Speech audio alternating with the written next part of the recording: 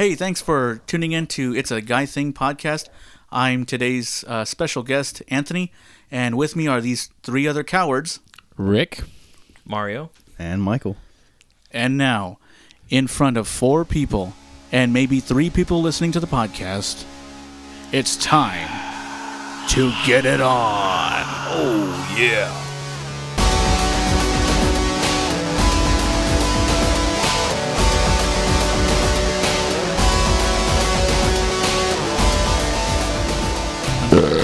Oh, Lord. damn. All right, Pat Smear. I'm a little so hungry. try this. Pat Smear. I don't want to talk Pat about Smear was a wrestler before he was in Nirvana. Was he? He wrestled with the Mexican League. I thought he just wrestled with He his was a demons. lucha libre. I thought he wrestled with Kurt for the drugs. Anyway, flashback to the Kurt Cobain episode. Hey, so what's the Montreal screw job? Wow. We're just going to jump right in, huh? No, because so like we've been kind of talking about wrestling, Mhm. and me personally, I don't know anything about wrestling except very, very scatological. So when you say, Rick, that you don't know anything about, when you say you don't know anything about wrestling, we're talking about not like collegiate wrestling. We're talking about the entertainment wrestling, WWF, WWE, all that, right? Yeah, because I know everything about Greco-Roman, so Okay. I don't need to talk about that. Right, I want to right. talk Yeah, about because when it I comes to know- I freestyle, know- he's all in it. Yeah, I know AC Slater is your big hero. So that's where I it ends and begins, right Is there. AC? He's not a man. gotta crush beat then? Valley. Gotta beat Valley. No, That's but right. so when I say Go Tigers. Medic. when I say Going Hulk down. Hogan, you know who I'm talking about. Yes. What about Kurt Cobain? Hogan? What? Hulk What Hogan? did you say? Kurt Cobain Hogan. Hulk Hogan? Yeah. Oh man. Yes. Okay. His finishing move is yes, I shotgun to the I head. know very like basic stuff. Like I know some of those. I know a lot of names, but not like all the stories and the biographies attached to them. Did you watch it as a kid? I would watch it. You know, what was the one that would show like on Saturday nights, like late? This is when we were like kids, so Oh, I mean, they had the old Saturday Night Main Event. it was probably like that. It was like that's NBC. that's what I would see. So like just pieces of stuff. Like I never like did like the when WrestleMania would come to town. I know like a lot Oh of yeah. friends and stuff. People would go to that. I never did that. I it was entertaining to watch, but I just never got into it on that level. When did you grow out of it? Huh? When did he you never grow grew out of into it. Yeah, I Oh, yeah, never just never never. grew into it. Like it just wasn't something. Like it was never something I hated. It wasn't the thing that I got into at that particular time. You know what I Yeah. mean? But like, so we're talking about it, and like obviously you guys have your knowledge of the subject is a lot deeper than I'm an mine, definitely. aficionado. Yes. Yeah, exactly. A So wrestling aficionado. like in looking up some of this stuff, like to talk to you about, I was coming across things that I'm interested in, which is like conspiracy and stuff, and I'm Sure. like very pleased and excited. Now I'm a little more interested because there's plenty of wrestling conspiracies. Oh, if That I'm if coming you, if you across. like take away the fascia of professional wrestling, just like you take the fascia away from any type of entertainment entity, you're gonna find a lot of scandal underneath it. And wrestlers are no different. In fact, it's a very cutthroat kind of business. And this era and what it led to was the Montreal screw job was basically the 2 chief companies in wrestling at the time in the U.S. were WWF, which at that point in time was already the tried and true #1 brand standard.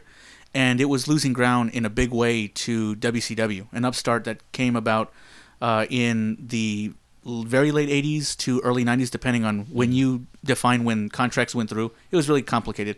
But anyways, these there were 2 two separate companies. yes, right? there were 2 separate companies, and in this case, the old standard was losing big. Right. And that's was- Vince McMahon's company. Yes, that's Did Vince Ted McMahon's. Turner own the other one? Ted Turner's was WCW. See, I don't know why I know that. Exactly. So Yeah. Microsoft Computers versus Apple, right? Pretty much. Okay. Yeah. And so in this particular case, what happened is that Ted Turner had basically opened up his immense checkbook to lure stars from WWF to WCW to make their brand. Mm-hmm. Well, as they were doing this, again, WWF was dealing with a lot of different internal strife. They had Vince McMahon himself had already dealt with several cases with the federal government about certain antitrust laws, also with the steroid cases and things like that. So his brand had already taken a big hit in the public eye. And so as they did this, what happened was that as they're luring stars, they started taking away, revenue from the WWF. by taking their stars and also just, again, they're just pumping in tons of money to make this brand. Well, eventually, WWF found it hard to keep one of their longest, most respected stars. His name was Bret Hart. To keep him happy, because basically he had a certain contract that was already signed that they say that Vince McMahon was unable to fulfill. So he started basically going over to WCW to see if he could maybe get a deal that would benefit him. He eventually got the deal, and in a certain arrangement, he had asked both WCW and WWF if he could retain the title for a certain time, until at such time he would be able to drop the title, meaning lose it, in a fashion that he felt befitted him. So he's kind of an egomaniac in this respect. So Anthony, real quick, because it's really awesome having a guest on that has a pure empirical and fanatical knowledge about it, because you're as much educated in wrestling as you are an absolute fan, right?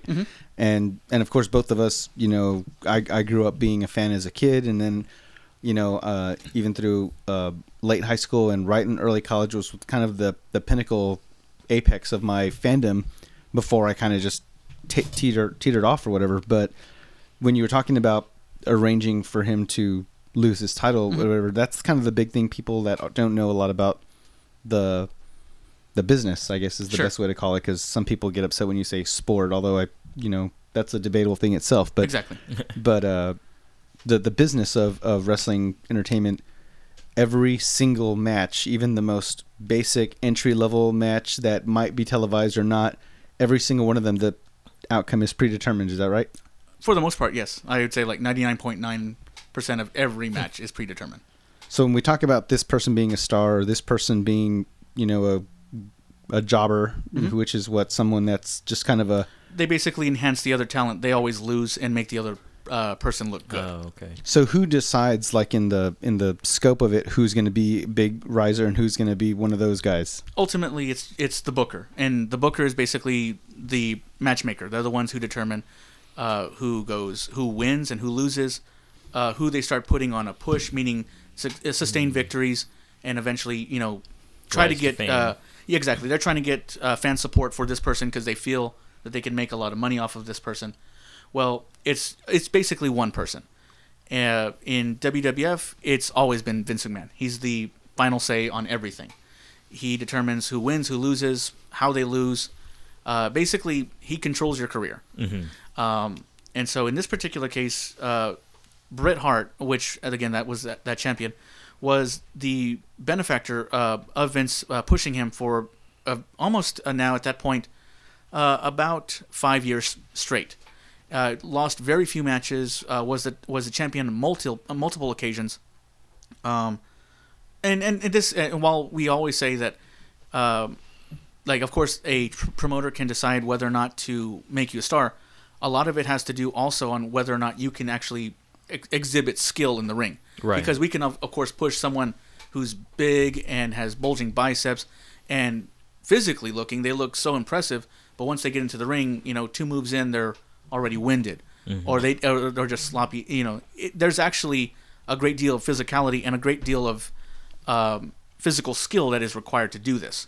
So that's kind of like the science of wrestling, because you're talking about a lot of the behind the scenes stuff that goes into the preparation and how technically skilled some of these guys are versus how much time they simply spend in the gym to look good and get spray bottled before they come out with the water and all that oil stuff. But from your point of view, just for people listening that might be huge fanatics that like to have the opportunity to defend their fandom, or the people that don't know anything about it, if the outcomes are predetermined, because that's always the thing people always get crazy about, like, oh, it's fixed, it's a waste of time, oh, it's fixed, it's so stupid, and it's like wrestling's fake. That's always been the big thing that turns people off. So from your point of view, why is wrestling entertainment a compelling entity with those things from the detractors? Well, in this case, I think when people say, like, okay, once it's predetermined, it's fake, I think that's kind of that's the argument that we used to use when we were like 10 years old. The thing is that you have it all wrong. This isn't about sport. If you want sport, well then by all means, go get yourself, go watch a baseball game or go watch basketball.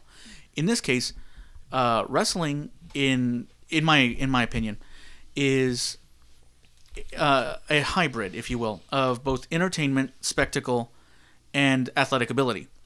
In that respect, you might say it's almost like a gymnastics competition, because while it is routine, while of course, now in that case, you could certainly say that you could have a score like you have judges, but you can also have exhibitions. Mm-hmm. And so in this particular case, you're not only are they trying to package a great routine, but they also are trying to look good. Of course, they have these flashy outfits. They try to get the right kind of music to set everything off. Well, in that same respect, wrestling is you're talking about physical ability, and so physical, like if you want to make it at the most base, stunt work. It's hard hitting. It's legitimate because if you actually hit, like Michael hit that microphone. Yeah. In this case, what happens is that if you try DDT'd to my mic. anyone who actually steps into a real ring, they always think that they have this misnomer thinking that it's like some sort of trampoline. I've actually taken a bump, meaning like you actually fall in the ring, and everyone falls. The first time they fall, they forget to like protect their chin. So the first thing that happens is that they fall on their back, their head whips back because you're basically landing onto plywood. So this is not gentle. Yeah. And so in this case, like anyone who actually is willing to do wrestling has to have a modicum of physical ability and also stamina and endurance and durability, because they got to do this many times all over the year, all over the world, and get very little rest. And so that's one thing, is the athletic ability. The other side is the drama. At the best kind of wrestling matches, they tell a story. They call it's called ring psychology, meaning that we script the match almost like as if a story was happening. Meaning that we don't just throw moves together; the moves make sense. So if I'm starting to work like in a good psychology aspect, if I'm working your leg, meaning that if I'm actually applying moves to it, well, later down the road, your leg should be hurt. And so that gives way to other possibilities in the match. Maybe a move that I would normally use, and if I'm properly selling the leg, meaning I'm demonstrating that it's hurt, if I try to do that move, maybe my leg falters, and that creates some sort of crazy finish. Gotcha. Okay, so those things can be layered on, and it creates a real story in the fight. Again, in movies, you have that all the time. Little opportunities are created in the fight, which actually lead to where the conclusion actually went to. Right. And so that's where the best fights happen, and that's a part of ring psychology. On top of that, you also have drama. That means that the best workers also talk about, like, they have promos, which means they're speeches. This is their time to communicate directly with you, the fan. And in this case, they're trying to make you believe in them, in the character, if you will. And Kind of like a politician. Exactly, kind of. In this particular case, what's happening is that what they're trying to do is create it so that you're either rooting for them or you're rooting against them. And so it's all designed so, of course, that you pay to go to the arena and watch the show. Well, in this case, at their best, they create a sense of drama. It's almost like soap opera. And so these are all different aspects, and it takes a very different type of skill set to create a very good wrestler, because you have to have all these things. A very specific skill set. Oh, well, that's the thing, is that it's very different. Well, in this case, like, you have to have specialize in certain things. And the thing is that no one else in any other type of endeavor does this. We've had plenty of professional athletes come in, and they're terrible. We've had plenty of professional actors come in, and they're terrible. So it takes, you have to be a little bit of everything to do this. And so that's why I like it, is that at its best, it's art. At its worst, it's terrible. So let me ask you this, and Awesome. I say this again as an outsider to that particular sport, is, in your opinion, what's your average? Describe to me your average wrestling fan. Well, I guess, I mean, I'm not a sociologist, but in this particular case, I would say that your average wrestling fan tends to be, well, it's funny because now wrestling fans are getting older. And this has to do with perhaps the wrestling industry not doing a good job of capturing the imagination of the young. Yeah. This also has to do with a lot of people who are just nostalgic. The biggest wrestling boom occurred basically in the 80s and 90s. And, of course, naturally, those fans are getting older now. And so some of them have stayed on, like myself. But I think that in this case, we're where we at, and really not much to it. It's I ask because I wonder, they run the whole gamut.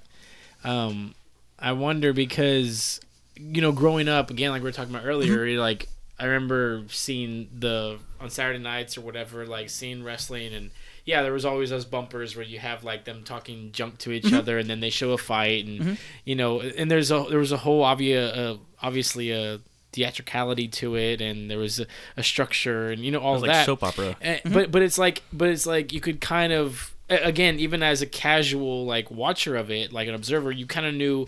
Like I said, somehow randomly I can think of people's names that I remember, and little like tidbits of information, and who was an enemy of so and so, and who was so and so's girlfriend, things like that, because it was in a very, I guess, intelligent way, it was fed to you. You were told this is the bad guy, this is the good guy, this is their beef, and now you get to see it in action when they fight and whatever, and you get to like test all those kind of little dramas and the alliances of that.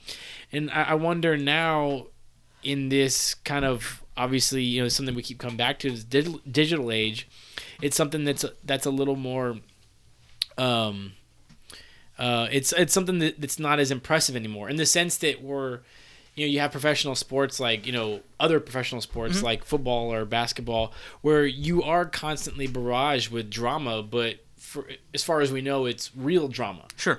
So now 20 years ago, unless you're reading Sports Illustrated or you had access to, what ESPN or something where they're actually talking to specific athletes, you really didn't know a lot about your favorite athletes, unless you really, really sought that information.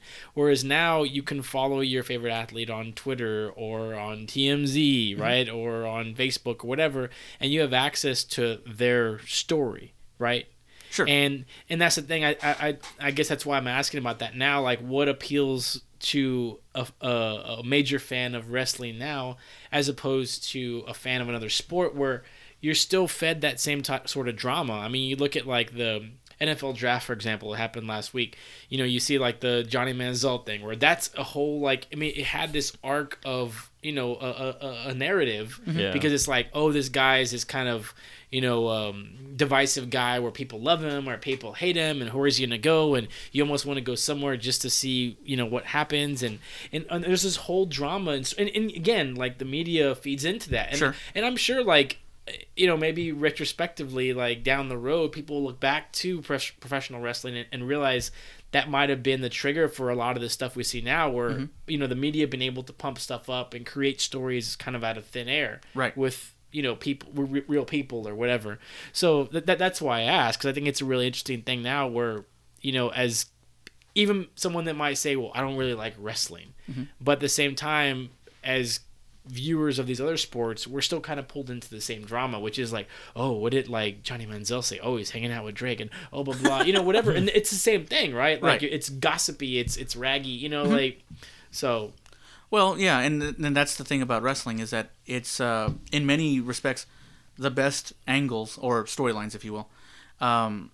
Those kind of draw from reality. The best ones are, like you say, a Johnny Manziel. Some people see him as a good guy. Some people see him as a bad guy. Well, in this particular case, you can do that same kind of gimmick, or that's the kind of character that you would create.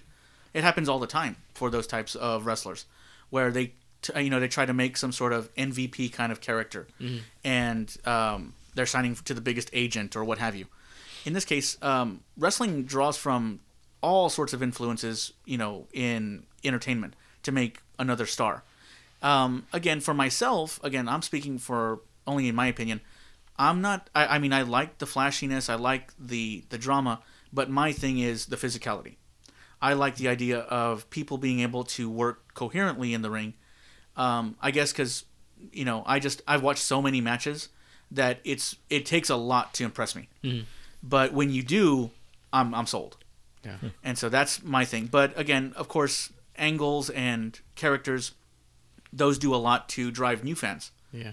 And here the thing is that like you take a look at like MMA, or if you take a look at kickboxing or baseball or basketball, those things a lot of times, and I love all the sports, but you can watch on any given Sunday for NFL, and you can watch out of the the 11 planned games for that weekend. You might have like, thanks, Mike. And out of the 11 planned games you have that Sunday, you have like 9 blowouts. So you have basically 18 different franchises with fans who kind of just got bored for 3 hours. Yeah. The thing about wrestling is that at their best, they're able to make you excited on every single match. That is because it is fictitious. Yeah, because we're designing it to make it. Because you're creating the drama. You're creating the competition. And it's creating the fact that you will always have something gripping. So is the inherent knowledge of fans that it is a scripted sport? Well, there are fans that don't think that, though. There are fans that are out there that are that like, is this so is real. like, yeah, that's Is so... that a myth? I should have been on the last episode. No, that's a... In this case, like you were saying about TMZ and social media, pretty much everybody knows wrestling is what it is.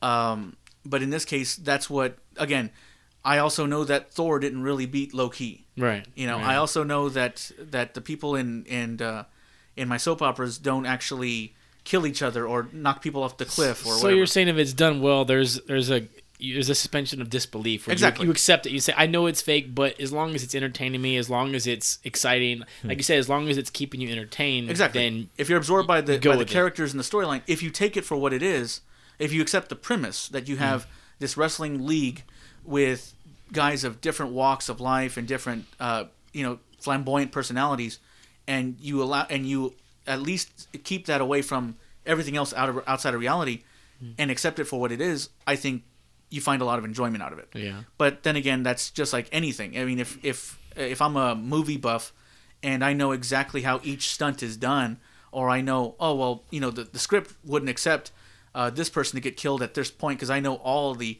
movie tropes at this point, you kind of take you're kind of shortchanging yourself in getting some fun out of it. So I imagine that's probably then one of the lasting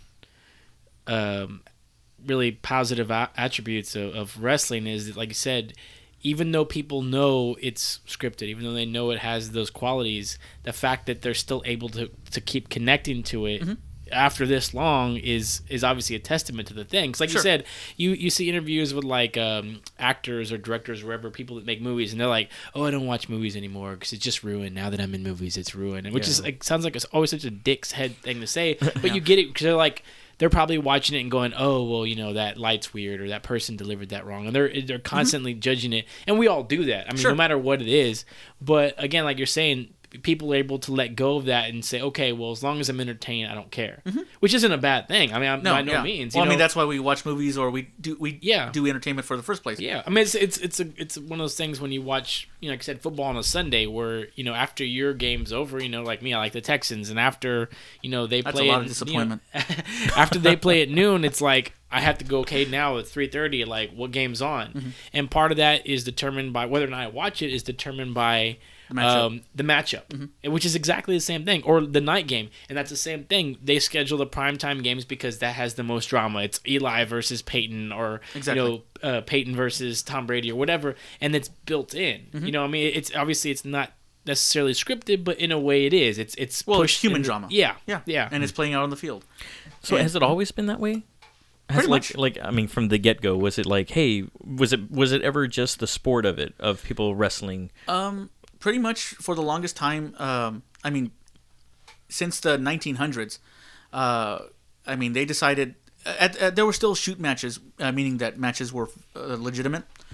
Shoot matches had occurred in the 1910s, 20s, and starting to grow in rarity, 30s and so on. But eventually, then they decided that this was always, even professional wrestling in the 1800s, when it was just starting off as a carny act, was all based on it was a work, meaning that not only theatrics, but really it's a work, meaning that we're trying to suck you in so that we can take your money. The gimmick way back when is that they would try to, again, this was a carnival circuit where you would have a fledgling person. They called him a journeyman, and they would basically say, okay, pay your $5 or $10 and take him on. And if you beat him, we'll give you X amount of dollars.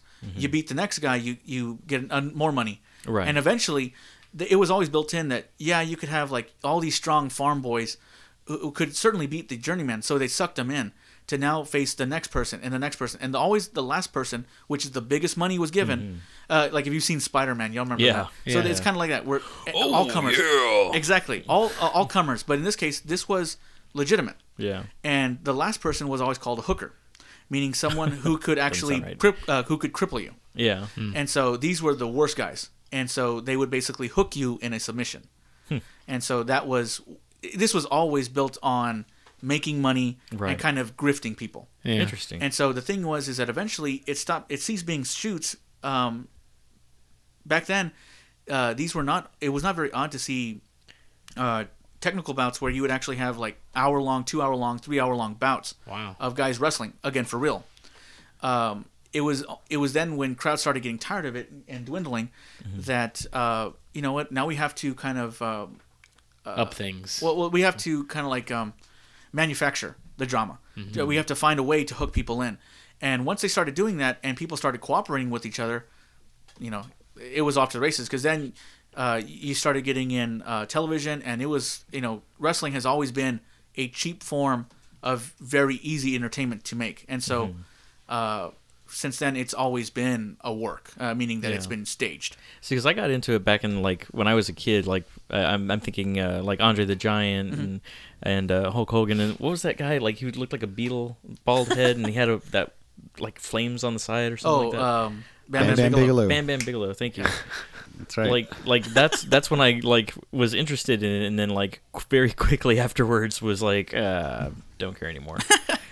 But, like, how, like... I find it, like, I'm this whole time, the beginning half of this, I'm, like, listening, and I'm, like, just hypnotized, because I never gave it that much thought. Right. To me, it was entertainment when I was a kid, and then it was a passing thought later on. To me, it's just fascinating to hear all of the intricacies that go on behind the scenes that I was, like, I assumed that it was there once I found out that it wasn't real, but, like, to that depth, it was just amazing.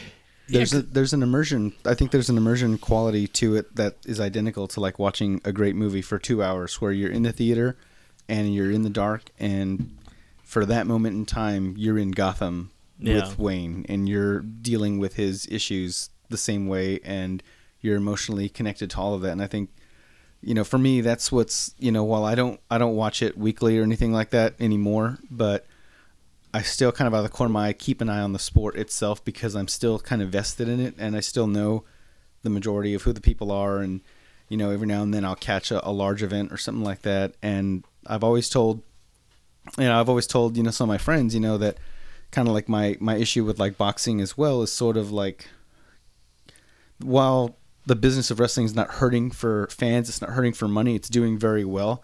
I like to think of myself as kind of like a litmus test for, how it's going, not because I'm the end all be all, just because I'm sort of a universally open-minded person. I feel like if I'm not jumping on board with it, then maybe it's not doing all it could to catch the casual fan. Not right, and because I'm not really kind of a niche guy, I'm sort of a universal Oneg type person where, you compel me, I'm there. If the story's good, I'm going to play, this specific video game, or I'm going to watch this specific sport, or see this type of movie, or listen to this certain song. So, like, my thing with wrestling is sort of like, back when it was, the Hulk Hogan days, it was always about these characters, and, as kids we could be like, this is a good guy, this is a bad guy, and then it sort of that lost its flavor. And I remember that big Vince McMahon thing on TV when he came out, and he sort of just put it all out there. He sort of ended the era of the innocent, what was it, the Hulk Hogan thing, the take your vitamins and say your prayers at night and all that stuff. He sort of ended that era and ushered in this new era of, we're going to be edgy. We're going to start showing, sex sells type stuff, and we're going to start, pushing the envelope, and we're going to have guys, flicking off the camera and censoring it and just giving this whole other edgy part to it, that now we're basically saying it's not kids anymore. Now the money, because now kids don't have to beg their parents for the money that we need. Those kids are now adults that have their own money. They can spend it now. And like Anthony was saying, they've gotten older, and the nostalgia has kept them going. They're not hurting for business, but at the same time, I would love to see the business of wrestling respected a little bit more. Like, you'll never see a wrestling match outcome reported in ESPN. You'll see some crazy, ridiculous things in ESPN that aren't part of the majors, the major sports or even the minor sports. But you'll never see, like, Undertaker losing his very first match in WrestleMania after 21 in a row, and Funny he finally enough, lost it was one. reported. Well, that specific thing. But, I mean, in general, you won't see, like, this guy lost to this guy. The championship belt was exchanged to this guy. It's just... Because they don't consider it a sport to report. Right. And I think that's kind of... since the 50s. Yeah, and I think that's kind of unfair because, like Anthony was saying, the physicality and the athleticism required to do it, I could never do it. I could never have my back land on the mat because it looks like canvas, but it's plywood. In certain venues, when it's televised... And the sound mics, the mics are placed a certain way. You can hear the loud thrashing of that wood slamming on someone's back. And you can, if you really look for it, you can see a lot of accidents. You can see where a guy hit a guy incorrectly. And you can see someone landed a certain way, especially when stuff happens outside of the ring, where, that's where the real melee occurs and stuff like that. And to me, I think at the end of the day, maybe where they're sort of stuck is not knowing what's the thing that's going to be compelling as far as storylines and who are our characters, and now the bad guys are the good guys, and right now we're in the age of the anti-hero all across the board. Movies anti-hero, wrestling anti-hero, sports anti-heroes. I mean, that's the thing that shot first. Yeah, I mean, that's just the thing that's capturing everybody's imagination. It's not cool to be good anymore. It's not cool to be a nice guy anymore, or whatever. You got to blur those lines. I think the thing that it seems like, for people that aren't already immersed in that, or I think the thing that's tough is that, I guess maybe why it doesn't get quite the respect maybe that it deserves is that other sports, be it baseball or basketball or football or whatever, even something like gymnastics or something like that, is that that goes through periods where it's boring or entertaining or whatever. I mean, like, and that's highlights are kind of the essence of that. Most people don't have time to sit around at 3 o'clock in the afternoon and watch a 4-hour baseball game, but you'll watch highlights of it. Or same thing with football or whatever else. And I think it's because there's that, and I don't know how you obviously transfer this to wrestling because it's built on a different structure, but the fact that, like, we'd like to think that other professional American sports, the thing that's the variable thing is that you never know what's going to happen at the last minute. Is that somebody may be the underdog, somebody may be the team that's got the most hurt players, or that's having internal strife, or that, whatever the situation is, but somehow they can still, have gut check time and pull out a win, whether it's, on the shoulders of their fans or, coming from behind or whatever it is. There's always that possibility. And that's the thing I think that excites people the most. Whereas, from an outsider's perspective with wrestling, if you're not already bought into that, that's never going to happen. Right. Someone's not going to go, you know what? Fuck it, I'm going off script, man. I'm going to fucking kill you right fucking now. Because if that did happen, that shit would be on ESPN. Like, guess what? Like, some guy came out of the stands and killed Ric Flair. Like, stabbed him with a fucking, with a shiv. Like, that would be on everywhere because it would be unexpected. You know what I mean? Like, or throw an MMA fighter in it, and something like that. It's like, and I'm not saying that's what you should do, but I'm saying it's like, I think that's, again. No, I mean, you're never gonna be able to compete with the uncertainty of professional sports where there's a scored outcome. Wrestling matches aren't determined by who had this many points. Even boxing uses that approach to determine someone that wasn't knocked out. They score a card, and in wrestling, it's you're either pinned, you're disqualified, or you submit in your match, or you perform some special task that the match is predetermined.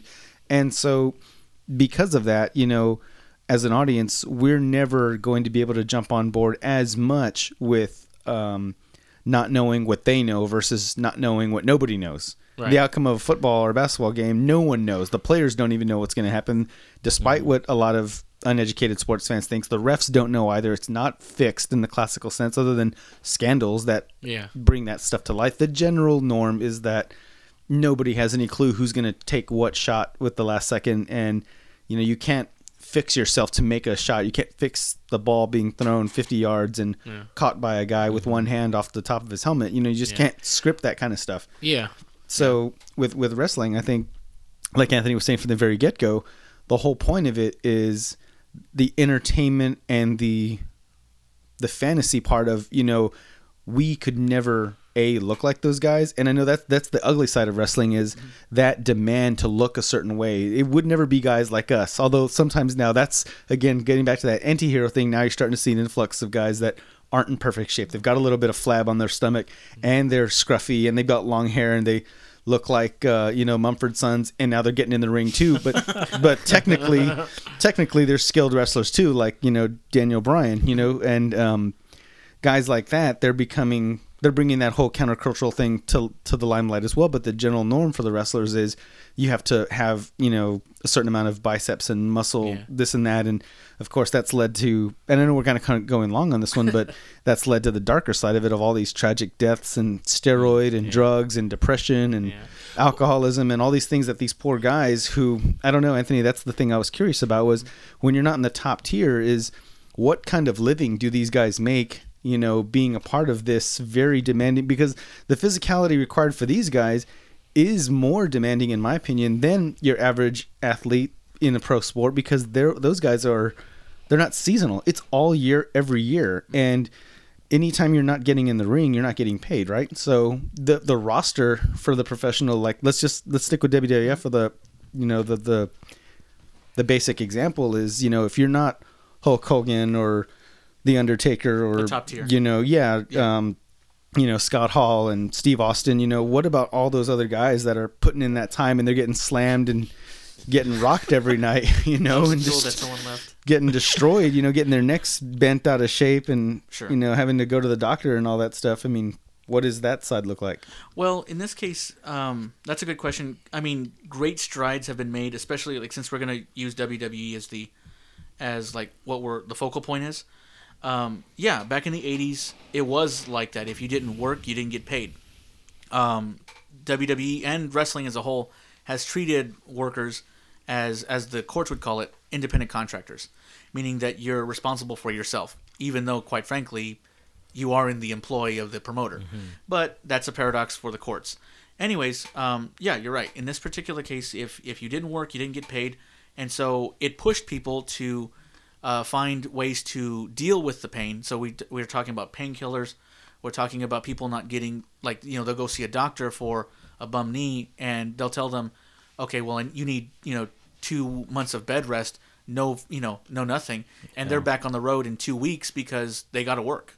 Yeah. And so in this particular case, there's been great strides nowadays, especially when it comes to the payment of wrestlers, that nowadays they work more like a traditional professional athlete. Salaried? Exactly. They have contracts. In this particular case, the contracts now stipulate that they have a bunch of bonuses and incentives for being at major shows, drawing merchandise, drawing fans. But in the event that they're hurt, they do have the what's called a downside guarantee. Downside guarantee basically means that if I'm not working, this is the bare minimum of what you can pay me. Again, back in the 80s and 90s, the contracts were egregious. You could basically have a guarantee of work, basically guaranteeing you 9 dates at $1,000 a pop, which is nothing. Wow! And so, if you're not working, you're basically looking at about $9,000. Good luck. Pre-tax. And the thing is that these wrestlers don't necessarily. I mean, while they now have a health plan with the WWE, they used to not. They used to just be on their own. Get your own health insurance, see your own doctors. So this was, they make a lot of money, again, at the top side, but then again, when you're making that much money, you can afford these things. And like you said, if you're not working, that's when it becomes really tough. So what kind of money are we talking about that these guys' potential earnings? Are we talking now tens of thousands a year or hundreds of thousands, millions? I mean, is it just all over the map? It all depends really where you are on the card. If you are, let's talk nowadays, if you're basically at the main event level, if you're a featured player, then in this particular case, you're talking about, it's easy, low six figures. You're looking at $300,000, $400,000, $500,000, and then that's just your base money. On top of that, you're talking about merchandising rights and incentives. It's odd to me that I asked that question because I wonder if that's kind of part of what maybe that sport is lacking, is some of that transparency, where I think I don't know if it's sadistic or not, but we want to know the ridiculous amount of money these guys are getting, or we want to know how unfairly they're being paid for their work, because you can go and look up any salary of any player in pro sports, and you can look up what the coach makes, and you can look up the breakdown of their asset sheets and all that stuff, the balance sheets of everything they've got going. And in wrestling, it's kind of a secret thing. You really don't ever know, did Hulk Hogan make $10 million, $50 million, $100 million, or is he broke? I mean, we really, that's not something you hear about. And even in boxing, it's like Floyd Mayweather's going to get $90 million for his match, with the pay-per-view mixed in and all that. And I don't know if it's on purpose or not, that the wrestling, that side of it, because everybody's sort of rabid for that information. Everyone wants to know, like, Peyton Manning just signed a huge contract with the Broncos for X amount of dollars, and I think they overpaid him, and that becomes a talking point. People like to talk about this guy being overpaid for this amount of talent or productivity. And the side of wrestling, it's sort of an unknown. We don't know if these guys are poor guys, that have to charge $50 for an autograph at these like appearance shows because they're trying to get feed themselves from not being paid properly by Vince or whoever. The only way you're going to see what they're making right now is if, funny enough, I've been privy to some of what they make, because they'll have like a divorce settlement, and so in that case, if it's public record, you can see what they make, because now you're seeing that in their docket. But aside from that, you're right. You don't see it, and as long as it remains unregulated, there's no commissions to oversee contracts. The reason why Mayweather is making so much money is because if, let's just say they're fighting in Las Vegas, the Nevada Boxing Commission has to have those numbers, and they will release them. That's a matter of public record. Right. In this particular case, wrestling, Vince McMahon actually in the early 90s, like you said, he made those kinds of promos and kind of took away the idea that this is legitimate. He purposely did that so that, in this case, states would stop regulating them. And so, in this case, if now you're just an entertainment venue, we don't have to tell you like the way they were trying to regulate the quiz shows in the 50s, where they had people on those shows and they were feeding them the questions because they were they looked a certain way and it was good for the compelling. We'll make drama out of it. Yeah, and so they actually appeared before the Senate hearing or whatever about those gaming shows back in the 50s or whatever. Yeah. And actually that movie quiz show is kind of a cool dramatization with Ralph Fiennes. But before we jump out of the wrestling segment, just as a quick fun thing, let's go with like your top, everyone go around and just do like your top 3 favorite guys that, you might even get to 3 if you guys don't have that many, but I think it would just be kind of fun to put out there who your top guys are, all-time top 3 wrestling guys. I mean, I'm going to just completely make myself a total wrestling geek, but I'll say Bret Hart, and then these guys are Japanese. That's fine. So you guys won't even know them, but that's okay. I would say Jushin Thunder Liger and Mitsuharu Misawa. But if you're listening to this, YouTube them, you'll understand why. Sweet. I would say, actually, I completely agree with Anthony on one of them. My top guy was Mr. Perfect. That was he was too much fun not to have, just an instant. I vaguely remember him. Yeah, he was fantastic. I loved his moves in the ring. I loved his finishing move. I was always about the finishing move. To me, that was kind of the cool thing. So Mr. Perfect always had the perfect plex. Bret Hart was also, one of my favorite guys. Everything that he went through with the conspiracy thing Rick was talking about, where he was supposed to, walk away from the company gracefully, and then he got pinned and lost his title in a disgraceful way, in his view and in all the fans' view.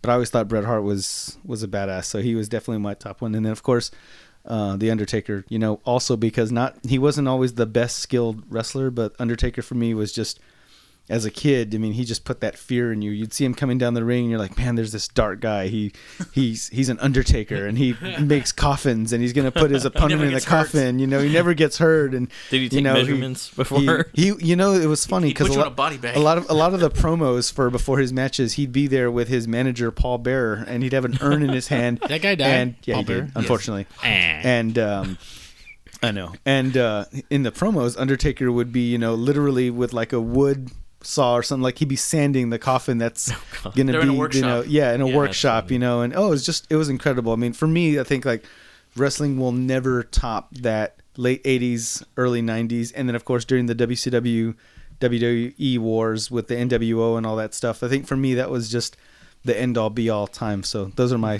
top 3 guys.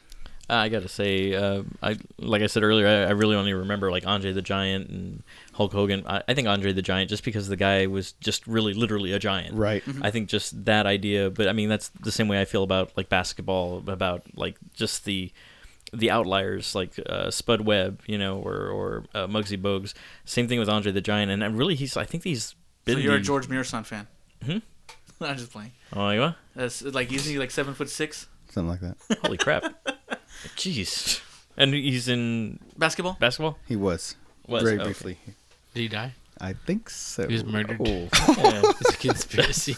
Oh god. that's too dead. By an people. ex- I know wrestler? he was in My Giant with Billy Crystal. Oh, that guy. Yeah. It's not the Tuma. That was Arnold Schwarzenegger. I know, but that's what got him. Oh, okay. It was the giant. Well, that's a Paul we've had on this conversation. Rick. Coco Beware. Nice. Coco Beware, Big Boss Man, Oh, that's nice. and Superfly Jimmy Snuka. There you go. There you go. Wow. And the Bushwhackers. That's the one. The Herbert George Bushwhackers. The Bushwisers. H.W. Bushwhackers. That's awesome. Well, we're at 46 minutes. I don't know if we want to just.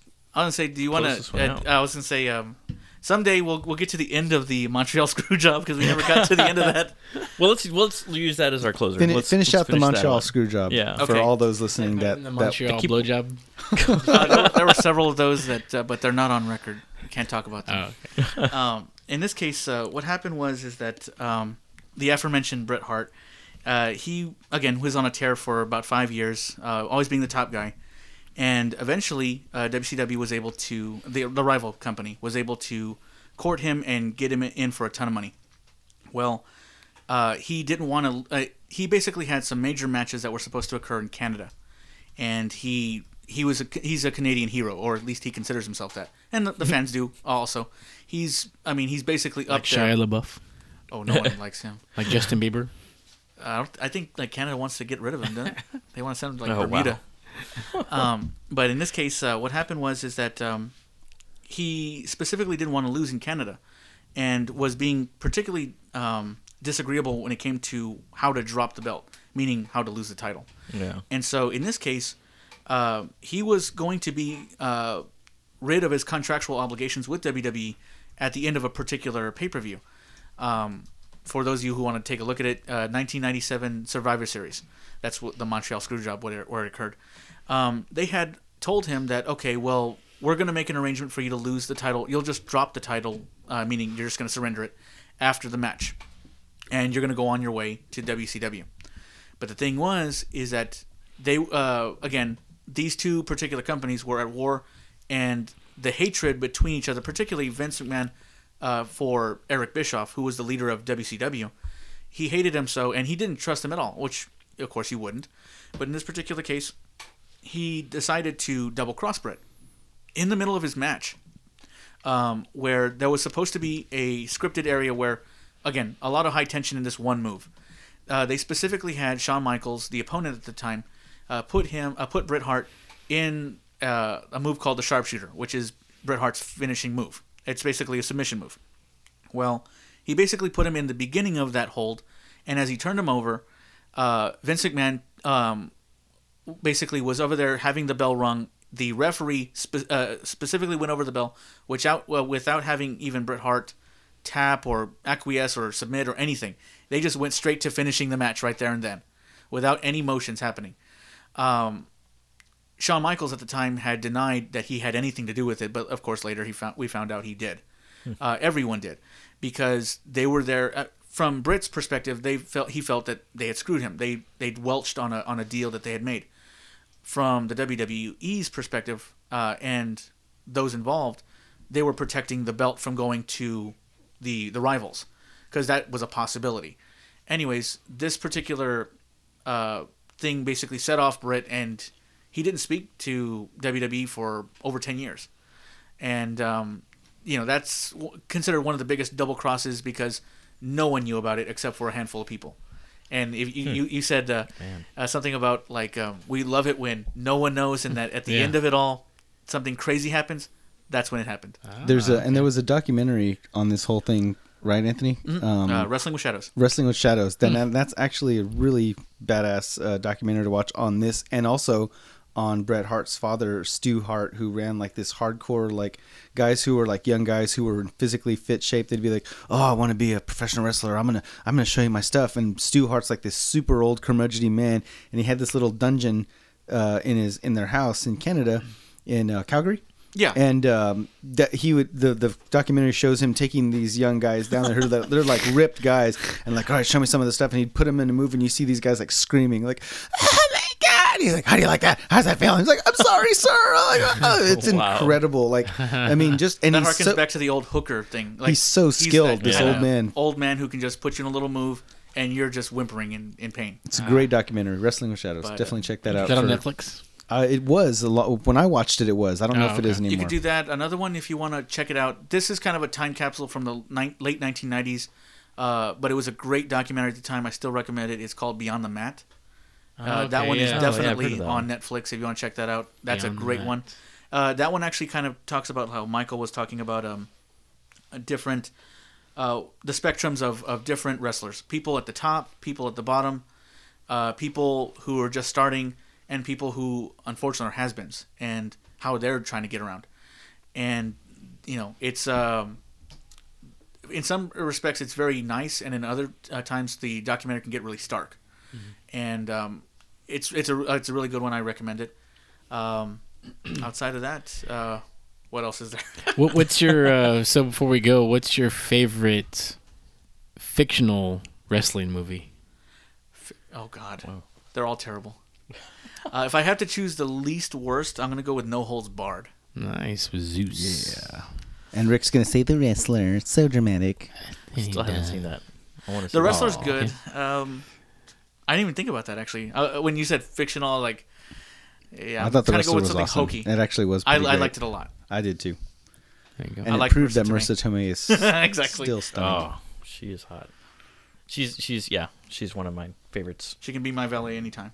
Nice. Okay, so wait. Let's discuss valet real quick, just for definition purposes, because we mentioned this earlier. Common terms: valet, heel, jobber. Valet is basically a female who escorts the wrestler to the ring. They're like basically Miss Elizabeth. Exactly. That's Did she die? Archetype. Yes. God, everybody dies. God, everybody that you've Everybody know that. man. She died. Damn, that's heartbreaking, man. I didn't know 10 that. years ago. Oh, She that's got trampled awful. by escaped elephants from the zoo. She died of a drug overdose, unfortunately. Sharon Stone in the casino. Funny enough, hot dose. Funny enough, you're like, funny enough. No, Somebody it was died, but funny enough. Unfortunately, yeah, the people from the 80s are going away all too fast. Wow. But yeah, that's a valet. Miss Elizabeth is an archetypical valet. What were the other ones? I said heel. Heel's just a bad guy. Bad guy. Face, good guy. Good guy. And then we said earlier, jobber's the guy who's like just in there to get They're his going ass to lose. kicked. and Yeah, they're always he's a gonna red lose. shirt. So Yeah, the exactly. Glass Joes. How about the Tickle Monster? What does he do? Tickle Monster. That's just something that you and I are supposed to talk about when we're alone. Whoa, hit stop. Well, let's let you guys get to that then.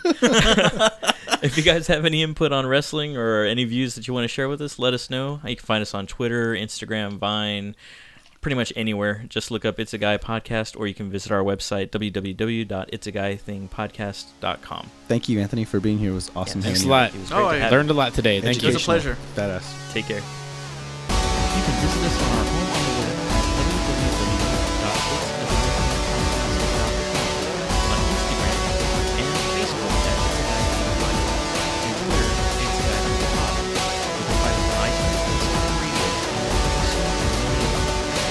Thank you. We don't have any affiliate links or any sort of advertising material for It's a Guy Thing Podcast just yet. However, as members of the Podcast Network, we'll just play their advertisements. Today's podcast has been brought to you by Audible.com. Get a free audiobook download at www.audibletrial.com/210locamusic. Over 150,000 titles to choose from for your iPhone, Android, Kindle, or MP3 player.